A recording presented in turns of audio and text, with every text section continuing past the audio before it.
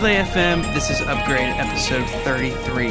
Upgrade this week is brought to you by three lovely sponsors. Igloo, an intranet you will actually like. MailRoute, a secure hosted email service for protection from viruses and spam. And GoToMeeting, the best tool to meet from anywhere without travel expenses or hassle of traffic. I'm Jason, I'm not Mike. What? Oh my gosh. What happened to your accent? Mike, you've been in America too long. 4 days, you've gotten a totally different accent. Yeah. So I'm Steven. Hi, Jason. Hi. So Mike is in America. He's not with me, but he's also not with you. Yeah, that makes me sad. It's a very confusing time in the Relay universe. I don't know much about comic books, but I think at some point in comic books, there's multiple universes. And that's kind of how Relay feels like the last 2 weeks. Yeah. This is, we were, what is it? The Flophouse and a bunch of other shows that are on that Maximum Fun network. They were talking about how they want to do a fun drive thing that is the crossover week where they switch all the hosts around. And I figure we just did that by accident on Relay. All the hosts are on different shows, and because Mike was traveling he had his vacation and he went to Ireland, and now he's in Atlanta, and so we've had guest hosts, and you've been popping up everywhere. You were on with Casey, now you're on with me, and I know people are feeling like unsettled out there. I think starting next week everything will be back to normal. I think so. I think today's the last day because Mike flies home. Those listeners of Clockwise will find that I'm not going to be on Clockwise this week, but after that, Dan and I will be back together too. So soon. I know. I have John Syracuse's yard crew outside my house, outside my neighbor's house, a little lawnmower, like a blower. Yeah, he's on a leaf blower right now. That is classic hypercritical, by the way. That is a old school hypercritical. The John Syracuse complaining about the lawn guy.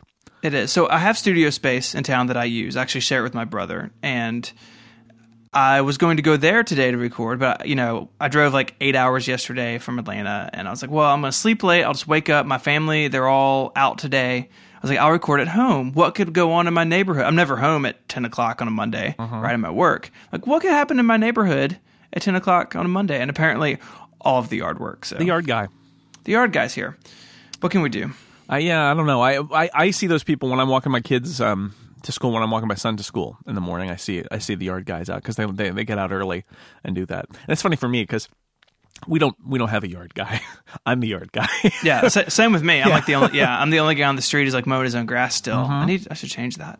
Yeah. Well, it's not going to be a problem for me because all my grass is going to die because we're not going to water it anymore. Yeah, y'all don't have water anymore in California. That's right. So why, who needs... That seems bad. I could mail you like a jar of Mississippi River water once a week. Did you see that William Shatner wants to do a Kickstarter for like $1 billion? I think he doesn't know how Kickstarter works, to build a pipeline, a water pipeline to California, which also, on one level I think is like, that's kind of brilliant, right? Because there are other places where there's lots of water, but not here. But for that, I think they could just build like desal plants. But does that actually fix the problem? Like, where's the water coming from? Will those people be thirsty because you've taken all their water? Well, I mean, look at the Colorado River. There isn't anything left of it because we drained it all. It's like you stick the straw in and then you just keep sucking until it's dry. Is that how they do it? It's a giant bendy straw into California. Interesting. You basically live in a foreign country to me. It's very strange. It is. Well, we joke about this because people don't know this. This is the first segment. This is before follow up. This is random talk. In the Relay Slack chat, I've taken upon myself to educate Casey about California facts, because it turns out Casey knows nothing about California, like literally nothing. I superimposed a map of California on a map of the East Coast once and said, Casey, this is how big California is. And he was like, wow, that's really big. I'm like, yes, it's really big.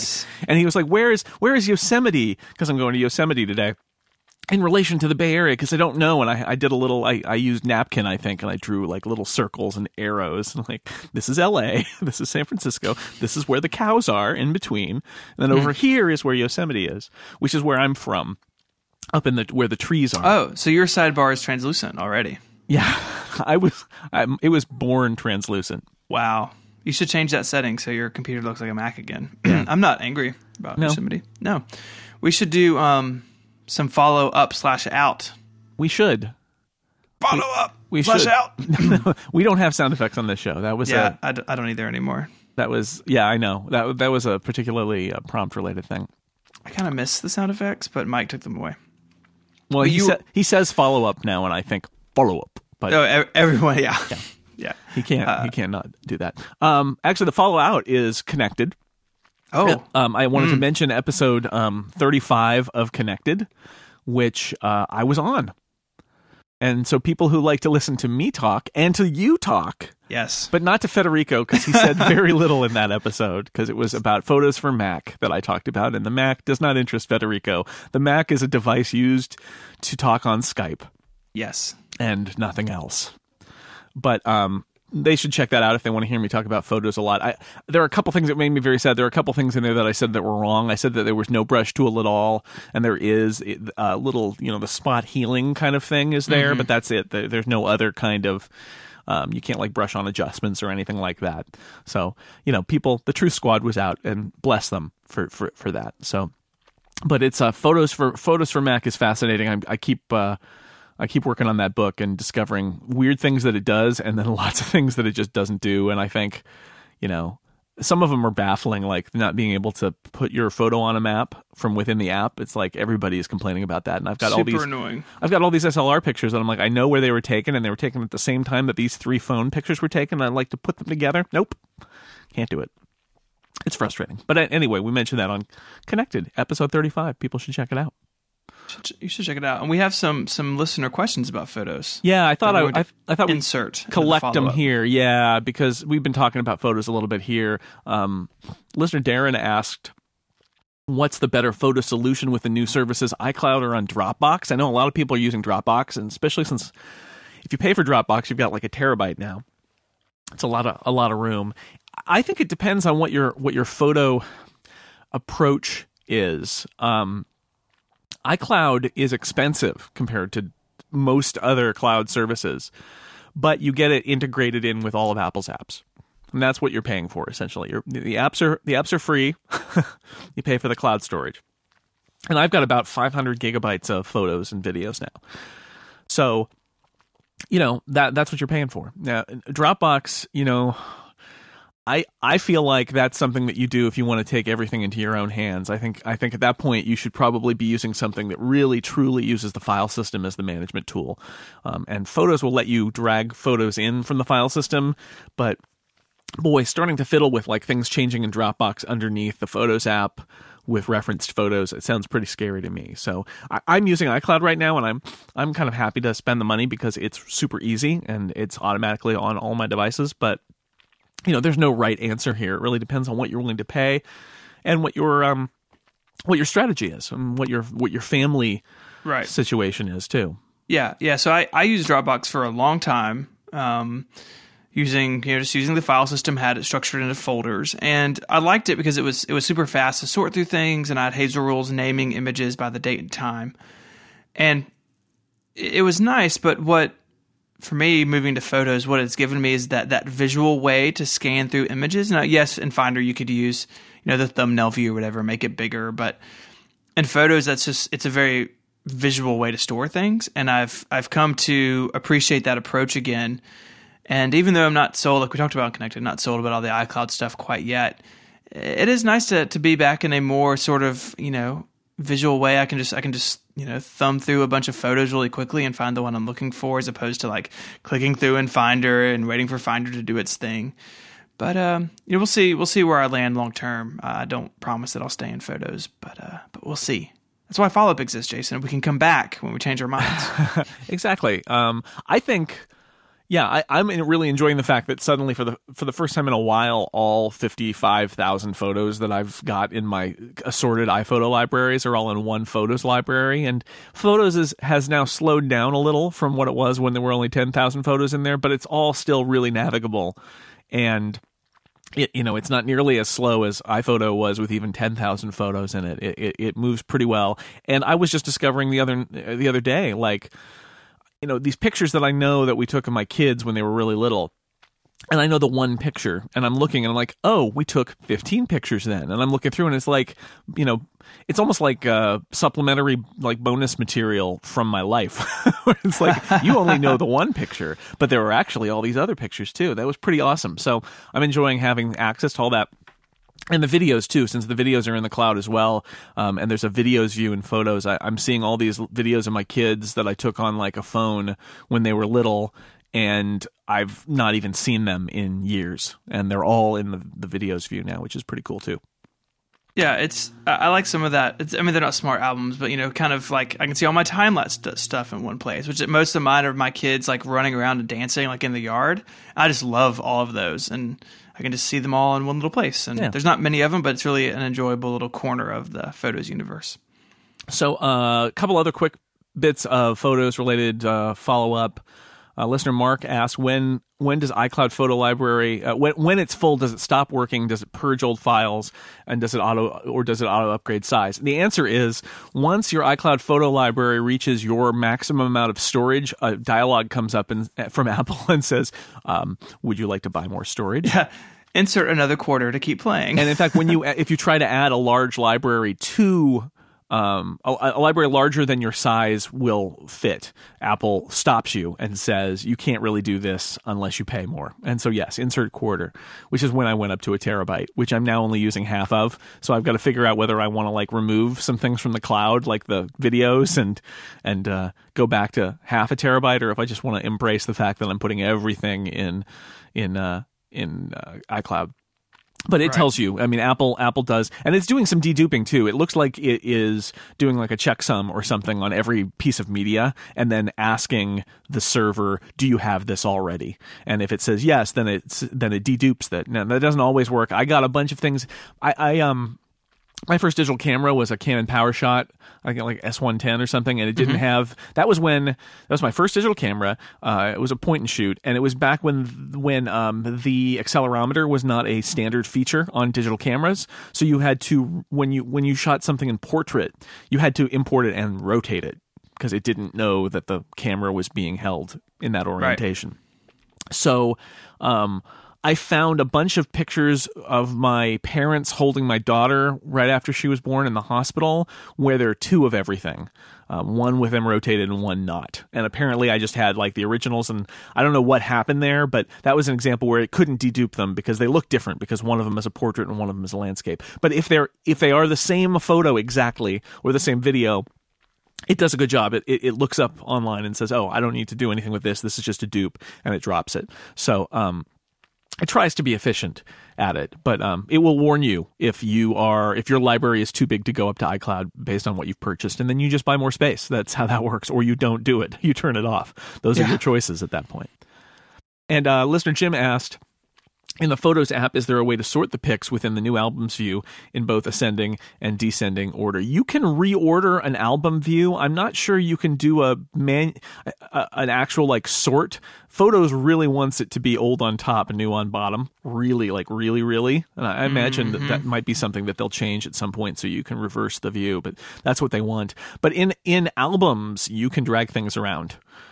You can order an album any way you want. So you could do that, but I don't think there's an auto sort way. I haven't noticed that to sort it the other direction. I think basically you can freeform it, just freestyle, or you can say sort by date, and those are your choices. That's all I've seen. So if you do it manually, is that order reflected on your other devices?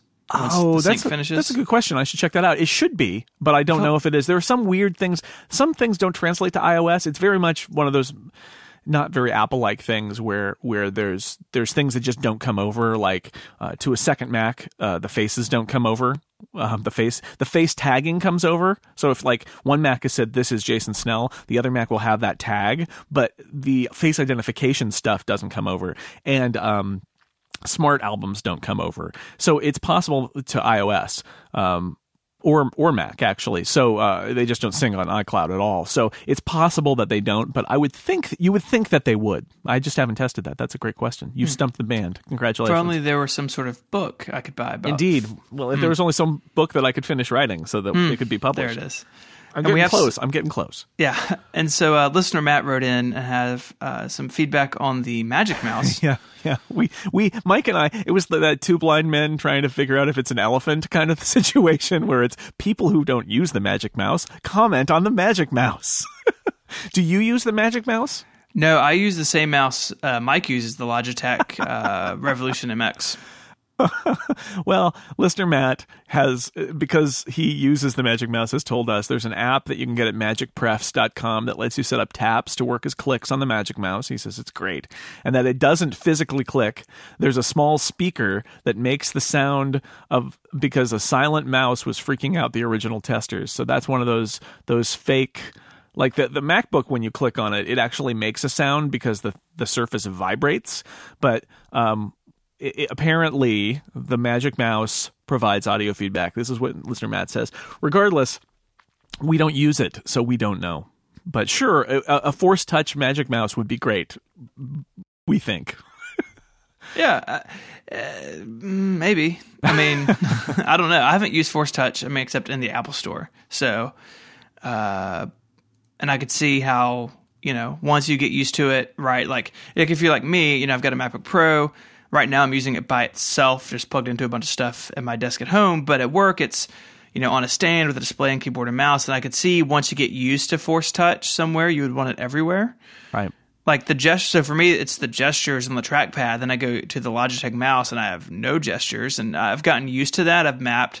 It was nice with the Logitech. You can map like thumb down to various things and you can kind of fake it a little bit. But I could see once you're, you want your setup to kind of be the same as much as possible. So at some point, I think it'll show up other places.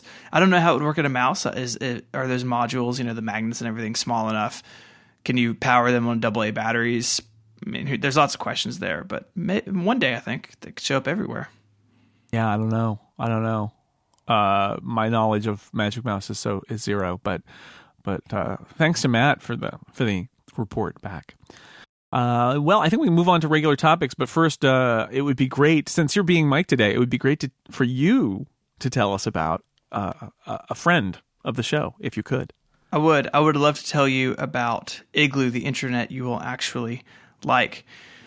So, Jason, why invest? Yes, Jason, why invest in the latest, sleekest devices if you're going to use them to stare at an internet website that was built in the 90s? Woo, I've 90s. Used party. Woo! I've used these things. A lot of corporate intranets are really terrible, and that's where Igloo comes in. Not only can Igloo be customized to look exactly like your brand, but it's responsive, automatically optimized for any device you're using, even if you're in the 6+ club like Mike and I and all the cool kids. You can use your favorite Apple devices because Igloo just lets you do your best work. Share files, coordinate calendars, provide status updates, and manage projects. Igloo is not just for traditional internet stuff like HR policies and expense forms. It gives you the tools to work better together with your team. Igloo's latest upgrade, Viking, revolves around documents and how you interact with them. You can gather feedback and make changes, and there's an ability to track who has read critical information. So if you send out training and you really need Jason to read it, and Jason's a slacker, you can see that Jason hasn't read it. Yeah, true. And you can deal with it. It's like read email receipts, but way better. If your company has a legacy intranet that looks like it was built in the 90s, you should really give Igloo a try. But, Igloo's, those guys are super smart. They understand that love doesn't happen overnight. So if you sign up now, you can try Igloo for free with a team of up to 10 people for as long as you want. Sign up right now at igloosoftware.com/upgrade. Thank you so much to those guys. Thank you, Igloo, for sponsoring Upgrade and all of Relay FM. Yeah. Our pals, our friends. Our friends. So, our first topic is the mic vertical. Or the podcasting vertical, but I wanted to just really quickly say, so you saw Mike this weekend in Atlanta. You did the Pen Addict Live. You and I had some text messages because you set up the equipment. You did live audio stream. You did videos. Tell me a little bit about what I assume that you'll talk about this on other shows too, but I get you first. So what give me some of the lowdown from Atlanta. Yeah, so if people might not be familiar, the Pen Addict is a show here on Relay that fountain pens, fancy writing utensils, notebooks, paper, that sort of thing. Yeah, my wife's feedback, by the way, she said that every time I say Pen Addict, she assumes, I say it's about pens, she assumes that that's a tech acronym, like PEN. It's like personal electronic notebook or something like that. I said, no, it's the things you write with. She's like, really? A podcast about that? Yep. Mm-hmm. Yeah, it's very real. So the listeners in that show funded a Kickstarter, which is super great, to bring Mike to Atlanta, Georgia, for the Atlanta Pen Show. So it's like a hotel conference center, and there's a couple rooms, and there's vendors. Brad Dowdy, who's a host on the network, also owns a company called Knock, where they make pen cases. And so the Kickstarter was very successful, and we flew Mike over.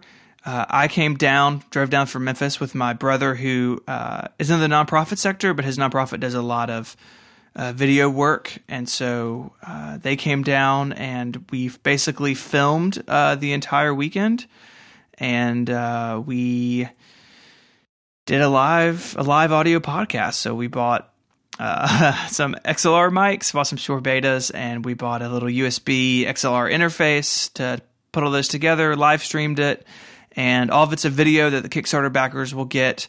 They'll get that next month after it's all edited and put together and everything. So it was a heck of a 3-day thing. I'm really tired. Yeah, but, I bet. But it was a lot of fun. I bet I listened to the show live. It was episode 150 of The Pen Addict, so it was perfectly timed too. Which is it's a bunch of episodes. That's a lot of pens. It's a lot of pens. It's a lot of pens. A lot of ink. A lot of ink spilled. I was fascinated listening to it because I felt like this is how people who aren't into tech stuff think we talk, which is you throw out acronyms and technical terms. And they were talking about, like, I was writing on sandpaper so that the nibs with the widgets are bibly, and I'm just making things up now, but it was like I have no idea what they're talking about. Like I like, for me, the pen has got the little part that you can attach to something, and then you've got the little clicky part. And the part you write, the end you write with, and that's my pen knowledge, is just that you point it at the paper and it writes. But they were just like going deep down and super enthusiastic, and I love that. I love how enthusiastic they were about it, because it's like those documentaries like The King of Kong or some things like that. But I love documentaries about people who are super excited about anything. Because even if I don't understand it, and the pen stuff I totally don't understand, but it was fun to listen to them be excited about being together and talking about pens. Yeah, it's one of those worlds where it's very much in parallel to the nerd world that you and I run in, of the sort of Apple-centric stuff. And you also, with The Incomparable, have sort of the pop culture sci-fi nerd kingdom as well that I have kind of half a foot in. Don't really spend a lot of time in that world, not as much as you do. But what's great is that passion. I think that's really what defines being a nerd, is being passionate about something really specific. And for all these people who showed up to Atlanta, people like flew in. Like, Mike wasn't the only one who got on an airplane to come to this. We're at this party at Knox workshop, and there's like a field note swap going on, and there's like there's pictures of it. That'll be in the video of these guys with these huge boxes of field notebooks, which I use and I'm interested in. And but like these guys, they keep them in order of the various issues and have, complete collections and everything. And it's just great. Like, the enthusiasm, the excitement, the passion for these things is really what is the common thread between the various, like, types of nerd, I think. And so it was a lot of fun to see that and to be a part of it for a weekend. And, I've known Brad for a long time. I've been on their show a couple of times at various things, but, I had that thought run through my mind of, like, this is what people, like, look at all of us at WWDC and like, those guys are kind of like passionate about things that I'm not. And it's just the same thing, right? Like, it's the same type of passion. Yeah, so. That's exactly it. I recognize the passion, even if I don't recognize what they're talking about. I can appreciate the passion, and I love to see that. I just love it when people are excited about stuff and they love stuff. That's much more interesting to me than people who hate stuff and are bored and the ennui and, oh God, why am I even here? That's not so fun. But the enthusiasm, even if I don't understand it or share it, it's just kind of contagious to be around people like that. So. Yeah, that was a cool little view into another world, and I think it's really cool that the listeners pitched in to get Mike to fly out to. Oh yeah, and they made the video possible, and I'm looking right now at the Kickstarter page, 479 backers, and a bunch of those people were at the party, which was a lot of fun just to meet some people. A lot of people were like, oh, I can know your voice from shows, and we gave away some stickers and T-shirts and stuff, and. It's one of those things where, like, this project we're doing the super meta podcast thing, but we'll stop in a second. Yeah. Like this is why we made Relay a thing. Like Mike and I, from day one, like we want to try things. We want to do things that are beyond just putting out an hour of audio a week. And this is really one of the first like big things we've done. And there's another one actually following on it. Another kind of weird, exciting thing we're going to do announce later this week. But it's very much like this is why we did this, because we can just go out and do stuff and see if it works. And the Kickstarter was very successful, and we fully plan to do more of this type of stuff with various different shows. With all the great shows. All the great shows, really. So yeah, it was a lot of fun. So thank you to everyone who came out and said hi and backed us on Kickstarter. And it'll be fun to get that video out into the world. Some of the stuff is just like, we have this shot of this box of Retro 51s, which is a brand of pen. I bought one, and it's like every color in the rainbow, plus like every pattern you can think of, all laid out. I mean, just beautiful stuff of made with care, sold with care. People who use them care about it. Like it's just that, again, that passion, that excitement is just really contagious when you come across it. Yeah. I should mention that it's funny that you said, I recognize your voice. This is a story, speaking of excitement and passion. This weekend, Dan Morin was at the Star Wars celebration, which is the big Star Wars convention, and it was in Anaheim. And he said he was standing there and heard a familiar voice from behind him and turned around, and it was David Sparks from Mac Power Users, who was also at the Star Wars thing. There's a picture of them I'll put in the show notes, but that was kind of funny, and I've had that too, where it's the voice thing, where you realize, oh, somebody I know from a podcast is standing behind me because I hear their voice. I have one other short topic before we talk about our next friend, which is I wrote this thing on Six Colors last week about buying beer. Yeah, I saw that. Which people are like, well, that's different. That's not your usual. That's not your usual subject. It's like, well, one of the things that Six Colors affords me is the ability to write about whatever the heck I want to write about, if I think that it's sort of relevant. And I thought this was sort of relevant because I was standing in Whole Foods, because the Whole Foods is right next to my house essentially, and it's easy to walk over there, and we were getting something else. And whenever I'm in there, I like to look at what beer they have, because they, and then your brain is doing the processing. Like, you're just looking down a row, and then you look down the next row, and you're trying to read the labels, but not study each of them, because there's a whole bunch of them.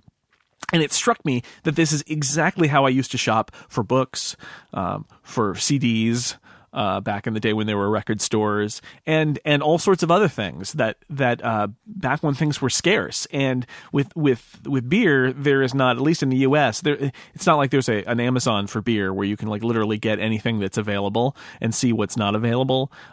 It's old school, and there's not a whole lot to this other than to say that it struck me that this is old shopping style, but it still remains for a few categories, and in other categories it's been completely blown away.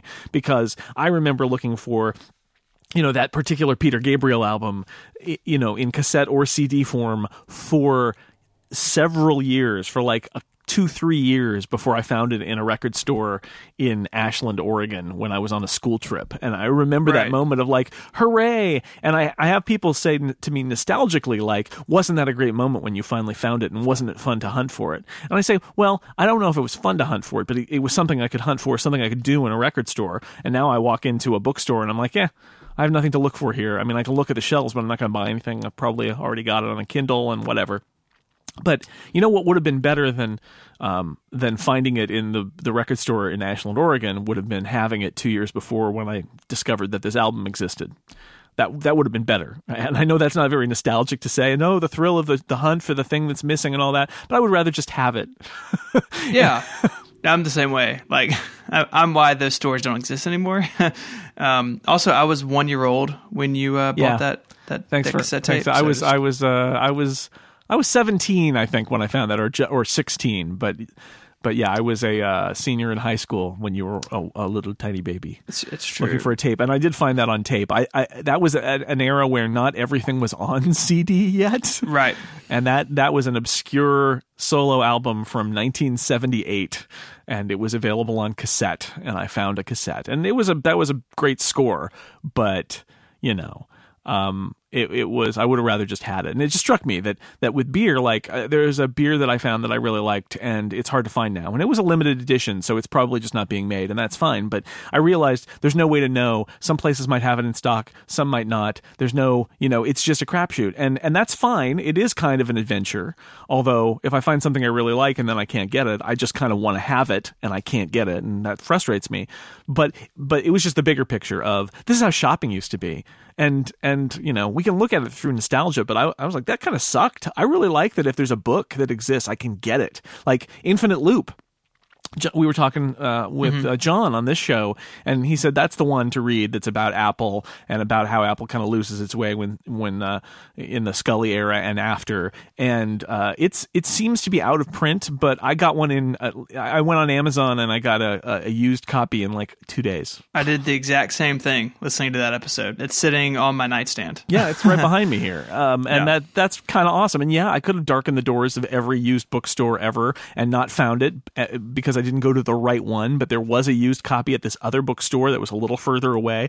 Or I could just press a button and say, okay, now I've got that book that I want to read. I prefer, call me not appropriately nostalgic, but I prefer to just get the things I want instead of spending years hunting for them. That's me. I'm the same way. And I think it depends a little bit, like going back to the Field Notes guys this weekend, or like if I'm looking for, there's some things that you have to hunt down, right? Like if I'm looking for a particular Mac or something to add to the collection, I need to, do my homework on that. But for instance, like all the audio gear we bought for Atlanta, the nice thing about like shopping online and is that I can do all this research, right? Like, yeah, I knew exactly what I was buying. I knew exactly what I was getting into with it. And it was all mapped out and planned out. So when I set it up, I had no doubt that it would all work the way I expected. And that's the huge upside for me as someone who, I'm usually not an impulse buyer, especially when it comes to like, stuff like audio equipment or, big ticket items. I'm going to do my research and do my homework. And I know that when I hit purchase that I'm not planning on using Amazon's very generous return policy. And so that's the huge upside, right? Like 15 years ago, I'd have had to go, and there were several local audio, AV music stores in town. I could have bought those microphones and cables and stands from any of them. But, you're just talking to the sales guy, and maybe the sales guy is not super knowledgeable about vocal mics. Maybe he's a guitar guy, and he's just in the mic section for some reason, and you catch him, right? There's all those variables that just don't really exist anymore. Like, yes, there are people who review things that don't know what they're talking about, but you can read such a wide cross-section of reviews and articles and comparisons that you can make a really informed buying decision. And that, as someone who, cares about that sort of stuff, like, is great for me. Well, when I bought my USB interface for my microphone, I bought two of different ones, and I tried one out and tried the other out and then sent one back. It was great. That was really great. And because I couldn't decide, and, you could do that before, but, you'd have to go to an audio store and hope they had it in stock, both of them or one of them, and see what their return policy is. And it's anyway, it was not a story. My story was not really about beer so much as how I think our expectations for shopping have changed, and how shopping for beer feels very 20th century. And there are reasons for that. There's the 18 restriction. There's the weight of the cost of shipping. It's like it's SeriousPets.com kind of stuff where it's like, why do we want to ship this? It's really heavy. And there's lots of interstate in the U.S. There's lots of interstate transport of alcohol kind of laws. So it's totally understandable why this is not a thing that it has been revolutionized like some other areas, and it's sort of quaint in that way, and I suppose nostalgic. But I'm happy with the 21st century way of shopping. Yeah, totally agree. All right, it's time for another sponsor break. I guess this is my job now because I always read this one. So you get to take like Mike. You get to take a little moment to reflect as I tell you about our next sponsor. It's our friends at MailRoute. You've heard me talk about them before. MailRoute is a magical thing that lives in the cloud, and it's like a friendly monster that eats spam, but not your good email. This is a metaphor I'm workshopping, not approved by MailRoute. Basically, MailRoute lives in the cloud. You divert your domain's email to MailRoute. instead of it going to your mail server first from the big bad internet where all the spammers will reach it directly, it goes through MailRoute first. MailRoute is your first line of protection. All happens in the cloud. You don't have to install any hardware or software. MailRoute uses its intelligent servers to filter your mail, find the spam and the viruses and the junk and the bounces, and it doesn't pass those on. And it takes everything else, all the good stuff, and it passes it through. So your mail server and your inbox only see legitimate mail, the stuff you want and need to receive. And again, you don't have to worry about maintaining any kind of software because it all happens up in MailRoute's server in the cloud that may or may not be a friendly monster that eats spam. Easy to set up, reliable, trusted by large organizations like universities and corporations. I've been using it for a couple of years. It works great for me. The interface is really simple. I love the spam digest I get, which allows me to peruse what the latest in spam headlines, spam subject lines is. That usually makes me laugh. And occasionally, once or twice a month, I'll find something in there that was misfiled as spam that's actually from a friend of mine my friend the Nigerian prince, who wants to make money fast. And I want to let that through, so I click the one link and it whitelists my friend and delivers that message, and that person will never be spam filtered ever again. And if you're a email administrator or an IT professional who's thinking about setting this up for your domain, for your mail server, they've got all the tools. They've got an API for easy account management. MailRoute supports LDAP, Active Directory, TLS, mailbagging. Come on. No. Give me a mailbagging, Stephen. I feel uncomfortable with that. Mailbagging. Okay, how about this? And outbound relay. Relay. Okay. You don't want to step on Mike's thing. You think mailbagging is Mike's thing now? I think so. Okay. Well, you can be excited about Outbound Relay. It's the name of you're the co-founder of something called Relay. You should be very excited about Outbound. I'm outbounding all over the place. Okay, good. Everything you want from people handling your mail anyway, all those catchphrases, including ones Stephen refuses to say because they belong to Mike now. And you can do all of this MailRoute with a risk-free trial. You don't have to put your credit card down. You just sign up. You change your MX records, which are those things that tell the big bad internet where to send your mail. You point them at MailRoute. And that's it. Your mailbox and hardware are completely protected. It's simple, effective, and worth trying. Everybody who listens to Upgrade can get 10% off, not just for a little while, but for the lifetime of your account by going to mailroute.net/upgrade. That's mailroute.net/upgrade. Go there now. And thank you so much to our pals at MailRoute for supporting Upgrade and Relay FM. John Siracusa retired from writing reviews. He did. I saw that. I was at an NBA game, and I was at a baseball game. We posted pictures of sports things in the the relay chat while we were doing just sportsing all over the place. Yeah. And so I pick up my phone for a second. And it's like someone had texted me, "Did you see the news about John Siracusa?" I was like, "What is that? Is he okay?" Yeah. That was actually my first. I was like, "Oh my god!" So there's he's been doing this 15 years. It's crazy. Yeah, since the 20th century. Wow. Actually. Yeah. It's been a while. I had that moment where I looked at the first bylined OS 10 review that I wrote was 10.1. So that's October 2001. So that I am considered older than dirt by a lot of people because I've been writing about Apple since '94, but John was out there with his OS 10 reviews before I was. I mean, because I like to think that I basically have written a review of everything since 10.0. But the fact is, the first few articles that Macworld did on it, I was the features editor, so I was editing them, and I did a lot of rewriting some of those articles because we ended up having really technical people write them, and then the job of the editor was kind of to shape them into an article that was less technical and understandable by other people. It was a funny era because we were all kind of bogging down in the Unix stuff and all of that. So I've got my 10.1 review, and it's still online, and that one is very much like the "it's safe to go in the water now" review. Mm-hmm. But to think that John, I mean, that's just one of those things. Like, John was there from the very start writing that stuff. Yeah, and the early ones are before Aqua. So when it still looked, like the classic Mac OS, it's really a wild time to flip through those. Yeah, it's amazing that James Thompson at UL, his presentation talked about how Siracusa criticized his version of the doc that was in one of the developer previews. It's just amazing that but people forget that John doesn't do this for a living. I do this for a living. Even now, my job has changed quite a bit, but this is what I do. This is what my job is. John's job is he's a web developer. That's his job.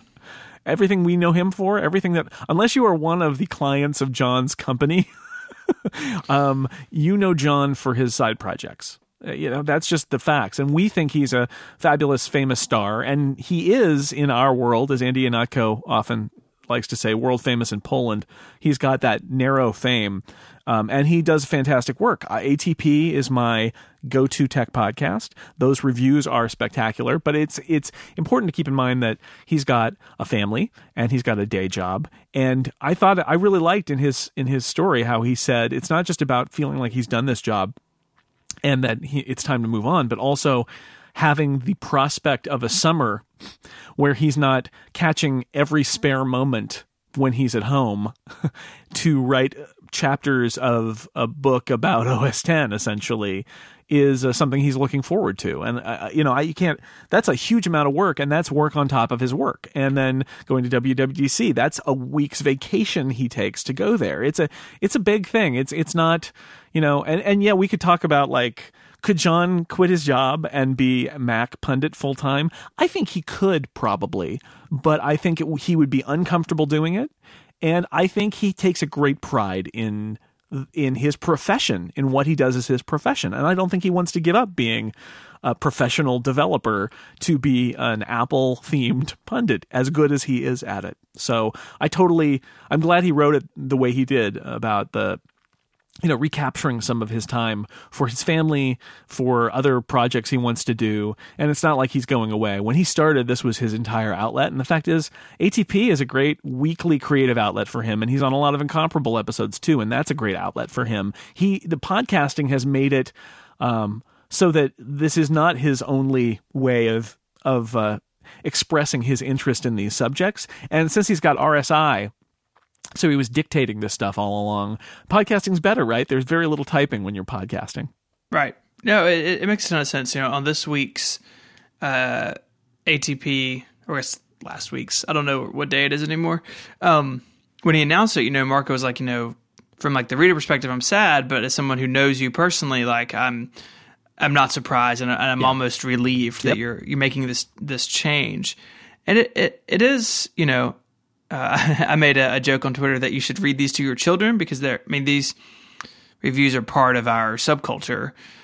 But at the same time, clearly if you listen to John, a podcast, or, read his site, clearly these are taking a toll, and it's that's just not worth it. And clearly, he came to the point where, this thing, it's time for, this to end. And any of us who have side projects, I'm in the same boat John's in, where podcasting writing is not my full-time job.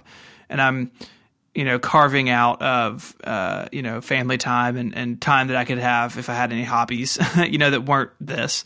So I definitely understand it. And there have been things that I've done. I used to do this monthly magazine for members of my site in iBooks, and it took up so much time. I was like, this is great. I really enjoyed doing it. I just can't do it anymore, and maybe one day that'll come back.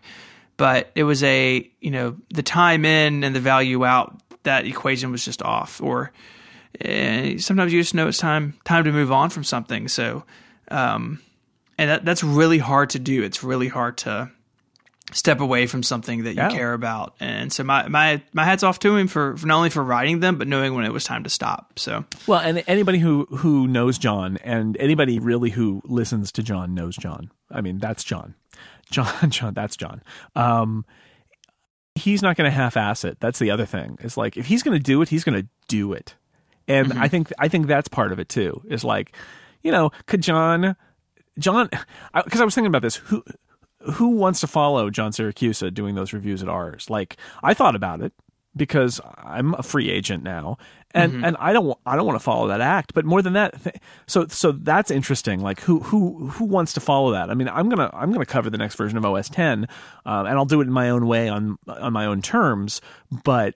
Following that act, not only that, John has to follow that act. John has to live up to his track record. And if his interest is flagging, he doesn't want, I think, to do a 2,000 word review for ours, which he could do, of OS 10, because that would not be the John Syracuse review. It needs to be 20,000 words long. And so, so for him, it's like you got to be all in or all out, and he's all out. And I think that's good for him. It's sad for us that we won't have that definitive piece, but it's not like we're losing his voice. So, that's I'm happy for him, because that is, I mean, literally, you imagine taking up all of your spare time for the entire summer with this project.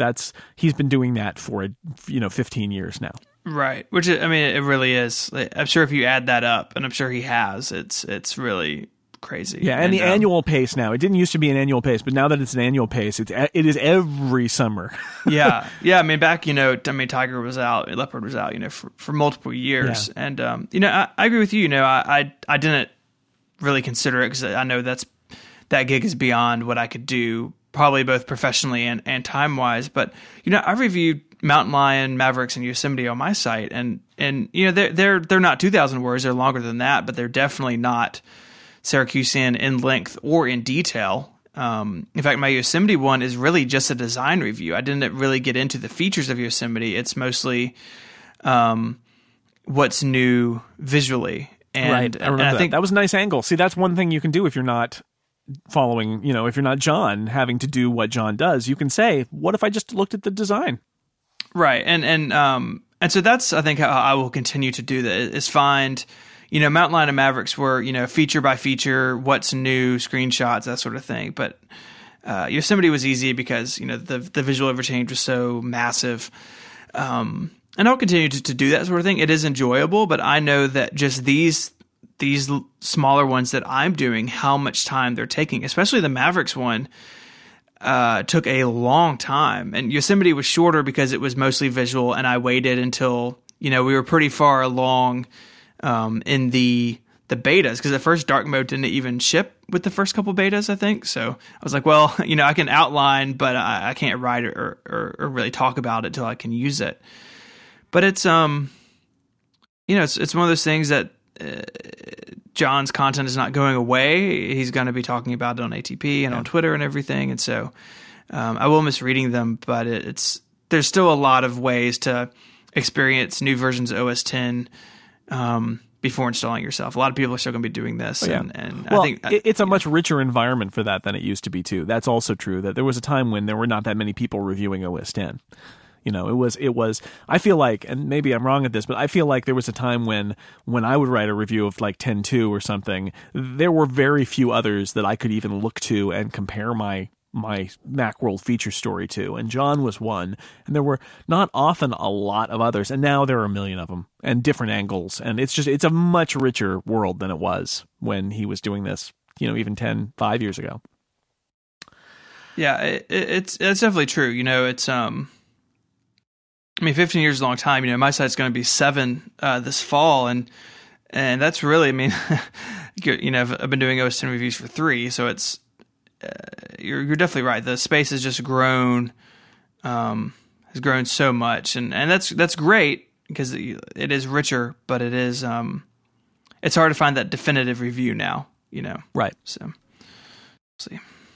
All right. I think we can move on to Ask Upgrade, which has a sponsor this week. Can you tell us about our friends who are sponsoring hashtag Ask Upgrade? Absolutely. They are our friends at GoToMeeting. So think about the time, money, and hassle it takes to hold a meeting. I'm in meetings, in and out of meetings all day, almost every day at work, and it can be a real resource hog to bring a bunch of people into things, and especially if there's travel time and that sort of thing. But Citrix is a great way to meet your clients and coworkers online. GoToMeeting by Citrix is a smarter way to meet. GoToMeeting makes it easy to meet with your team whenever you need to, wherever you are. Because with GoToMeeting, you can meet from any computer, tablet, or smartphone. No travel expense, no traffic, no people being late. They can sit down at their computer and be in a meeting. Your team can join by clicking a link. No signups, no speed bumps. Turn on your webcam and boom, you're in the room with HD quality. You can share screens to present, review, and get feedback in real time. You're not, oh, hey, did you get my email attachment? You're just sharing your screen right through GoToMeeting.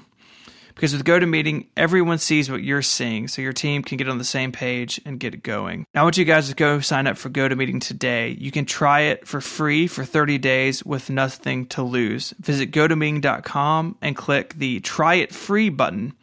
You can go do it now and have your first meeting set up and running in just a few minutes. That's GoToMeeting.com. Go check out your free 30-day trial. Hashtag Ask Upgrade time. I'm excited to do this. You're gonna well, you should hand them off to me. Let me. Well, before we start, there's one more of a hashtag tell upgrade. Our friend, the anonymous Apple Store person, who is the same person as before, what we've talked about before, had another tidbit that this person wanted to share, which is Mike described these the terminals at the Apple Store, the ePay terminals. They're called. This person says Isaacs now. Yes, I've heard that as well. And they were upgraded to iPhone 5s last year, at least in the U.S. And this person says, I'm glad you both enjoyed your try-on appointments. We trained for weeks on all things Apple Watch.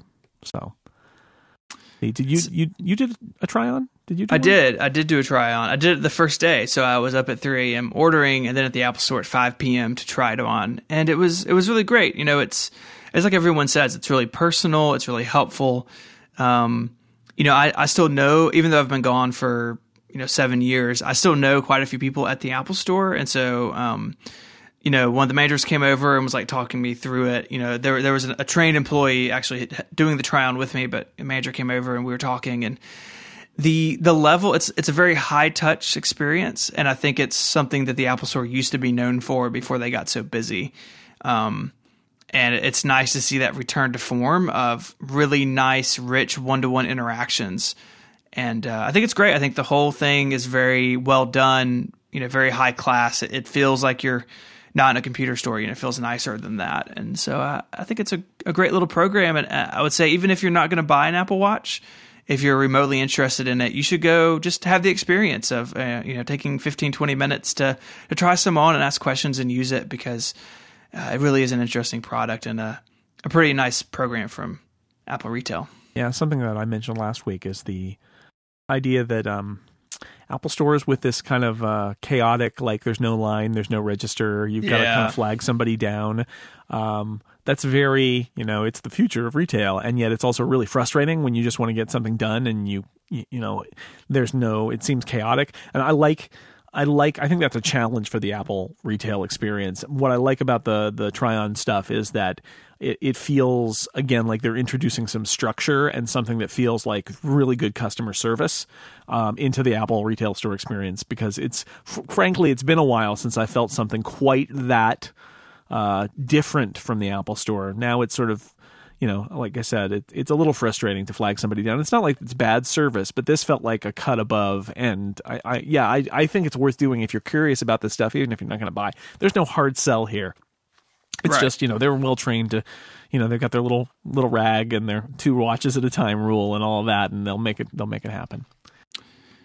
Yeah. So listener Chris writes in to say, on Google Plus, The Verge is commonly known as iVerge due to Apple bias. Do you think that's fair? This comment made me laugh. This is a little inside baseball. Yeah, but basically, what I would say is, anybody who covers Apple is accused of Apple bias. Anybody who covers Android is accused of Android bias. If you're not a site that is catering to a particular audience, like, I'm writing to people who like Apple stuff, and I write about it in that context. I'm not interested in or qualified in doing a shootout between Apple, between iOS and Android. I'm just not interested in it. I tried that for a little while at Tech Hive, and I decided I'd rather not do that, and that's not what I'm trying to do. But if you're The Verge, you've got to do that. And yeah, anybody who says anything positive about vendor A is going to make the people who are fans of vendor B angry. Do I think The Verge is biased toward Apple? Is it iVerge? Well, I don't know. As somebody who knows a lot about Apple stuff, I look at a lot of The Verge's coverage about Android stuff and roll my eyes. So, I think it's all in the eye of the beholder. I think The Verge has a difficult job, as all of these platform sites do, because first off, they have to cover all of this stuff, and that's hard. And second, it depends on each individual reader and their needs.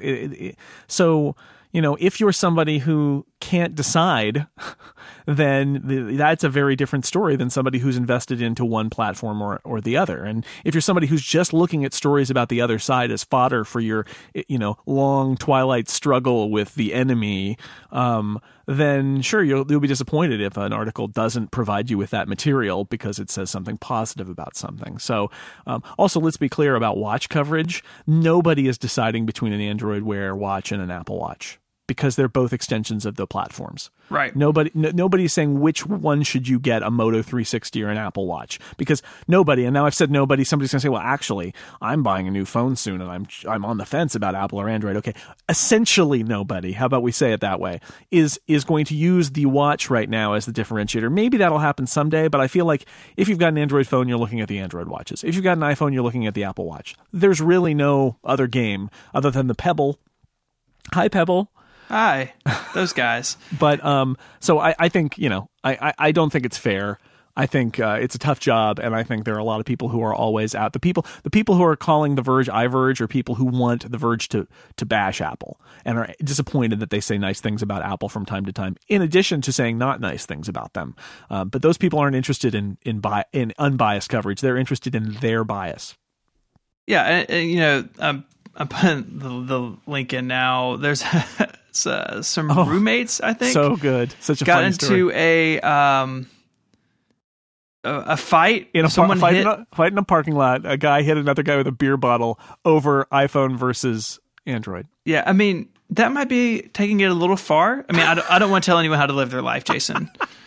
But I feel like if you have assaulted another human being over their phone choice, maybe you should think about things. Reconsider your life. Although yeah. I will say that story says alcohol is said to have fueled the escalation of this. Oh, shockingly so. Less than smartphone dispute. Yeah.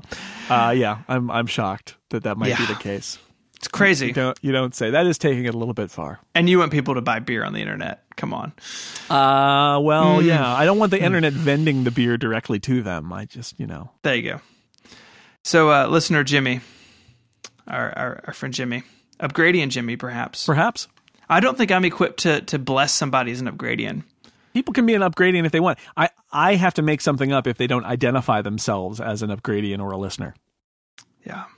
So, he asks, would it make sense for Apple to make an all-inclusive subscription? Unlimited iCloud storage, beat streaming, iTunes Match, etc. So right now, you buy iCloud space that can take care of your photos, but if you buy iTunes Match, it's a separate charge. iTunes Match is what, $20-$30 a year. Beat streaming at some point is going to be, more into the Apple fold. Right now, it's a separate thing. So Jimmy's asking, does it make sense to just have, hey, I want to pay for just Apple Cloud services, check some boxes, I get what I want, I get one bill. Sounds great. Yeah, it's a nice idea. This is like Amazon Prime, like Apple Prime. I think it's a great idea. I do get frustrated by the fact that I've got an iCloud subscription that renews at a different time than the iTunes in the Cloud subscription, iTunes Match subscription, and the Beat subscription. I have all of those. They all renew separately. I think it would be great if Apple offered something like Amazon Prime, where there was like an all-in Apple thing. And this is Apple we're talking about. Apple wants people in their ecosystem. It seems to make sense to me to offer people a just fully commit to Apple services kind of thing, and offer a la carte too. So I think it's a good idea. I wonder. I imagine that Eddie Q and company have talked about this, but it makes sense to me. I would much rather just write them one check, put one auto renew on my credit card and walk away and not worry about it, instead of the whole like how much and adjusting their storage options, offering an unlimited tier or a very, very high storage tier, I think would be great too as a part of that, because that's one of those places, I mean, we talked about Apple retail customer experience. That's one of the places where I feel kind of nickeled and dimed by Apple is in the storage. Like they have all these little tiers and they're way more expensive than their competitors. And it just feels very un-Apple to do that. And I'm not saying Apple shouldn't charge people. I'm just saying the way they do it, where it's like, well, you get 5 for free and then you can upgrade to 10 or 20. It seems very bureaucratic. It seems very Microsofty. It does not seem like, and the way their competitors are going is very simple. Like Dropbox literally now has, you get it for free or you pay. And that's it. There are 2 tiers. There's a terabyte or there's the free tier. That's it. That's the whole thing. So, yeah, that's a great idea, Jimmy. As I like to say, that's $1 million idea. He's going to get It's going to cost $1 million, unfortunately. Sorry about that. Well, listener Jimmy can maybe get some sort of percentage, right off the top from Apple. I think that's only fair. Yeah, it's like an affiliate revenue thing for the exactly. idea. Yeah, all future Apple Prime accounts will be an affiliate deal for Jimmy. Yeah, I do agree that the nickel and diming definitely feels real. And what's nice in Yosemite, I think in Mavericks as well, in the iCloud preference pane, you can adjust your billing right there. But for anything iTunes, you have to go into iTunes and go into your account. You have to authenticate like 3 times, and and your app subscriptions. So like if you have like Evernote Premium or something that comes out once a year, every month or something, that's all in there too. Like I would like just sort of a dashboard of my accounts and have it all in one place. I think there's room for improvement there. And I think they'll get there. I think surely someone at Apple knows that that's sort of a janky experience, and Apple doesn't really like janky experiences. So I think they'll come around. Yeah, I hope so. I think some of it too is that it's different parts of the company. Sure. And Beats obviously was completely not part of the company, but I think there's different parts and they're out of sync, and somebody needs to come in and say, okay, here's our plan. Presumably there's somebody in charge, like a revenue person who's in charge of all of this, saying, here, we need to do a better job of marketing our offerings and put something together that would be better. That's a good kind of marketing, by the way, is when they're like, how do we bring things to market in a way that people will understand? You need those people. Anyway, listener Kevin had a comment, really good question. He did. So listener Kevin says, and I'm going to use his pronunciation. Okay. So Kevin asks, will we ever see an OS XI, or is OS X the permanent/final Mac OS? So I would probably think they would never pronounce it OS XI, because they don't pronounce it OS X, except if you're listening to the audiobook of Becoming Steve Jobs, in which case they do. But this is the constant like OS 11 question, which is OS 10 the final? Are we going to truly have OS 10? We already have 10.10, right? Is there going to be 10.11? Do they change it? And what I would say is, it's easy to get hung up on the numbering thing because it came from 9 to 10, but it was always a marketing term. Yeah. It was always the Roman numeral, and the big X. It was always marketing, and not the number didn't matter, which is why it's 10.10 now. So I don't think personally there will ever be an OS 11. I don't think that's going to happen. Also, keep in mind, iOS in a couple of years is going to be iOS 10, which is also going to be weird. Mm-hmm. So here's my theory. I'm gonna throw out a theory here. I think OS 10, first off, could just stay as the Mac OS name forever until there's no Mac anymore, until they do a huge operating system shift in 10 years. Somebody who's not John Siracusa will have to write Copeland 2040. Oh, no. But here's my theory. I think OS 10 is an old name. It doesn't have the resonance that it used to, and we're about to have a collision with iOS. So I'm just going to throw it out there, just a wacky idea. I think at some point soon, in the next couple of years, Apple is going to start referring to OS 10 as Mac OS again. And we'll have Mac OS and iOS. And at that point, you might have Mac OS version 11.0. Right. Mavericks or whatever, Big Sur. Yeah. Arcada. So a couple things come to mind.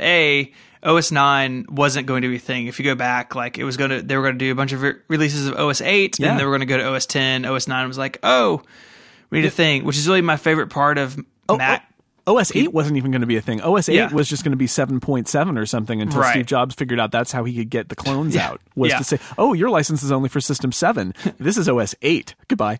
I'm just going to change the number. Yeah, and then 9 came actually after 10, which is the other funny thing, is that 10 was already out, and they did 9 as the bridge release for 10, and 10 ran 9 in Classic, and so it's all weird. It's weird. So there's that, and really that was my favorite part of Apple people mocking Windows, from going from Windows 8 to Windows 10, because Apple did basically the same thing.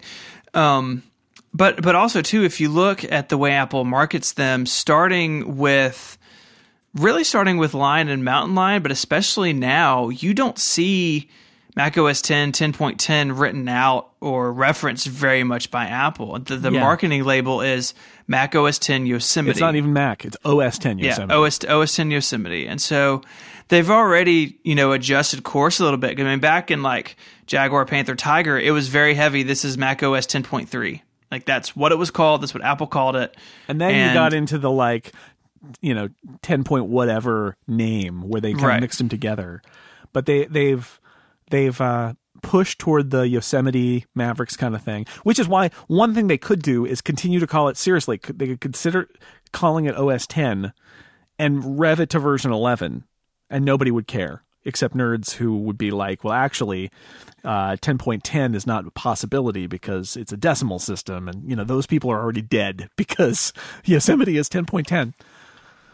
Yeah, so I do think they're going to have to do something. I think iOS 10 is a problem. I think you don't want iOS 10. So that's when things get weird. So I would, that for me, that would be, I don't see how the 10 is important branding anymore. You've got Mac. Everything is Mac now. There's Mac and there's iPhone and an iPad. So iOS probably sticks around because iPhone and iPad are products. They all have the I in front of them. Even though Apple's moving away from the I, they all have them.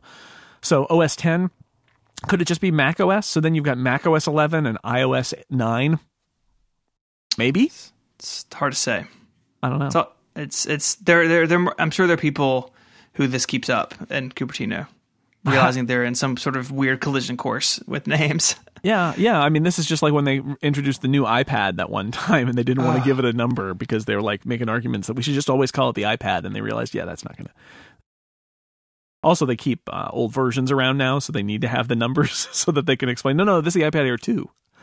iPad Air also available. iPad Air 2. Faster. Yeah. So we'll see.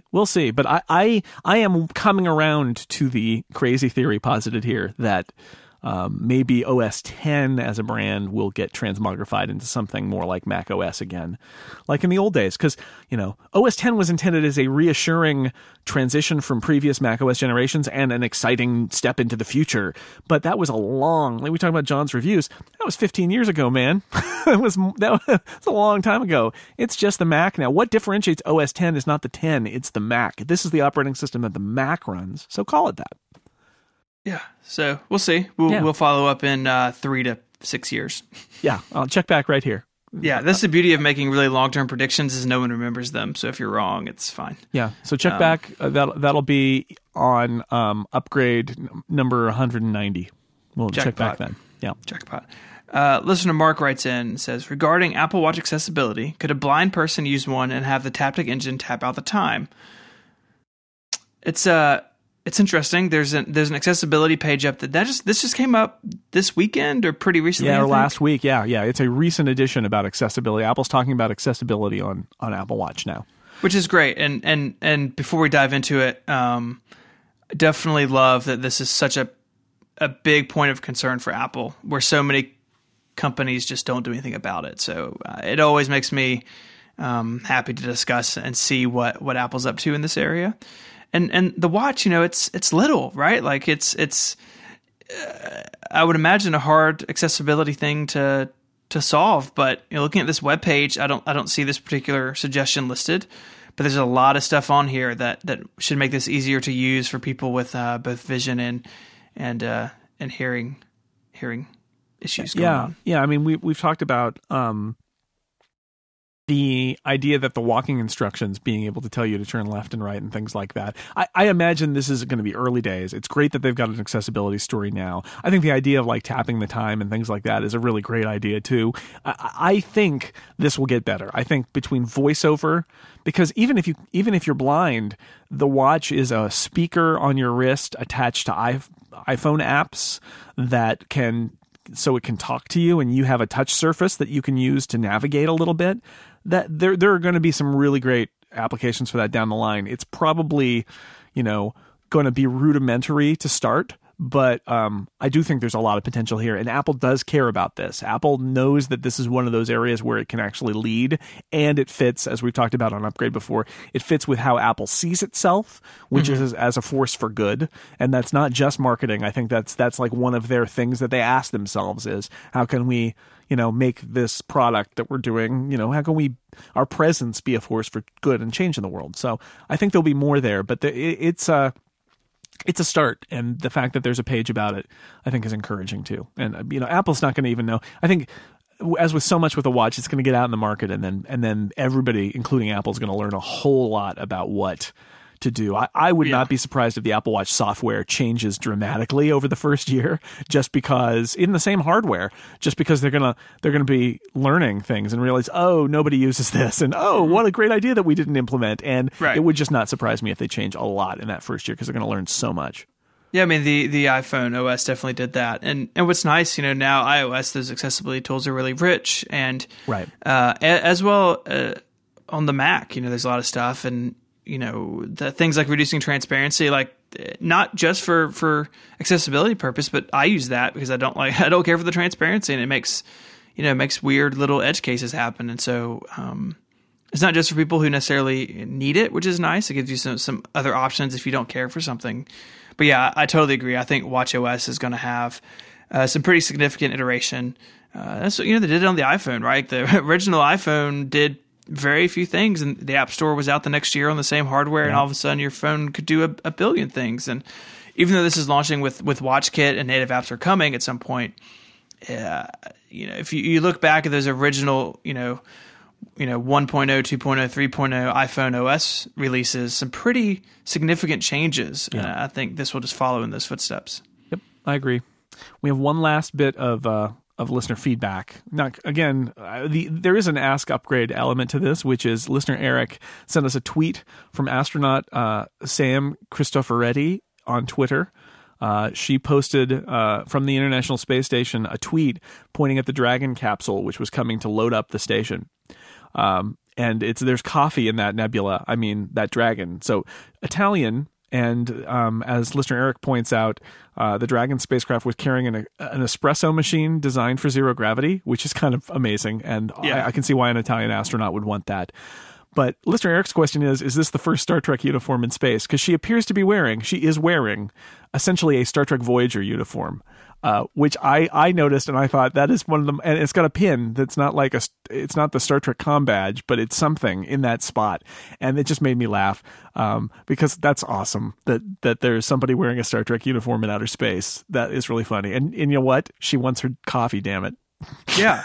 I mean, I would think, I've read, I'm NASA nerd, I've read a lot about like life on the space station, and coffee seems like a pretty essential part of it. So I know, our Italian co-host on Connected would be very happy to see that this is going on. Now we can send Federico into space. Done. Now there's zero gravity espresso. This was the only thing holding it back, really. This is it. Get to the Cosmodrome. Yeah, Federico. iPads work on the space station, so that's right. He can have espresso. He can do his thing. I think he could. That is the most mobile workstation ever. He could just bring his iPad. He could do Mac Stories from space. Yes. All he needs is an iPad, an internet connection, which they sort of have, and espresso.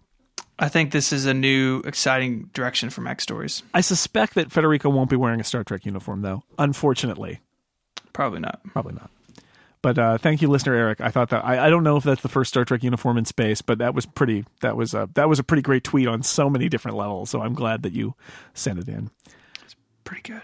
Well, Stephen, that's. I think we're at the end. I think we did it. I think we managed to do a show without Mike. I think so. I think we're both still here. Yeah, it seems so. Nobody died. That's my number one thing with podcasts. Did anybody die during the podcast? Do many people die on podcasts with you? I don't like to talk about it. It's just my baseline. It hasn't happened. It hasn't happened yet that people have died. But I figure if nobody dies, then it's probably a pretty good show. Yeah, I've listened to some of your Star Wars episodes. It's amazing no one is just like blown a blood vessel. Oh, that's true. I think that's as close as we've come. Is John, are you out there? Yeah. Just gurgling on the floor. He's on the floor. He's like, I just need to gather myself for a moment. Yeah, exactly. Well, this was a lot of fun. We should. We've got Dan Morin is really jealous. He's like, when do I get to guest host Upgrade? And it's like, I do talk to him every week on another show on Clockwise, but it's fun to have special guest stars. So I'm glad you could do it while Mike is busy schlepping around pens in Atlanta. Yeah, well, thanks for having me. It was a lot of fun, and we should not only thank each other, we should thank our 3 sponsors before we go. We should. Sure. Igloo, MailRoute, and GoToMeeting. Go check them out. There's links in the show notes. All of the links we have spoken about today, you can find in your podcast app of choice or in any web browser you might find yourself sitting in front of at relay.fm/upgrade/33. Very nice. You podcast app of choice. You got it in there. It's like you listen to the show. That's nice. It's true. I do every week. Have you seen This Is Spinal Tap? A long time ago, and only once. That's fine. That which was 1,000% time more than Mike. So that's right. Now you guys are equal. He just reached you last week. So, all right. Well, this was great. Thanks to everybody out there for listening to Upgrade. And Mike will be back next week. Stephen, thanks for being the guest host. And we'll see you next week, everybody. Adios.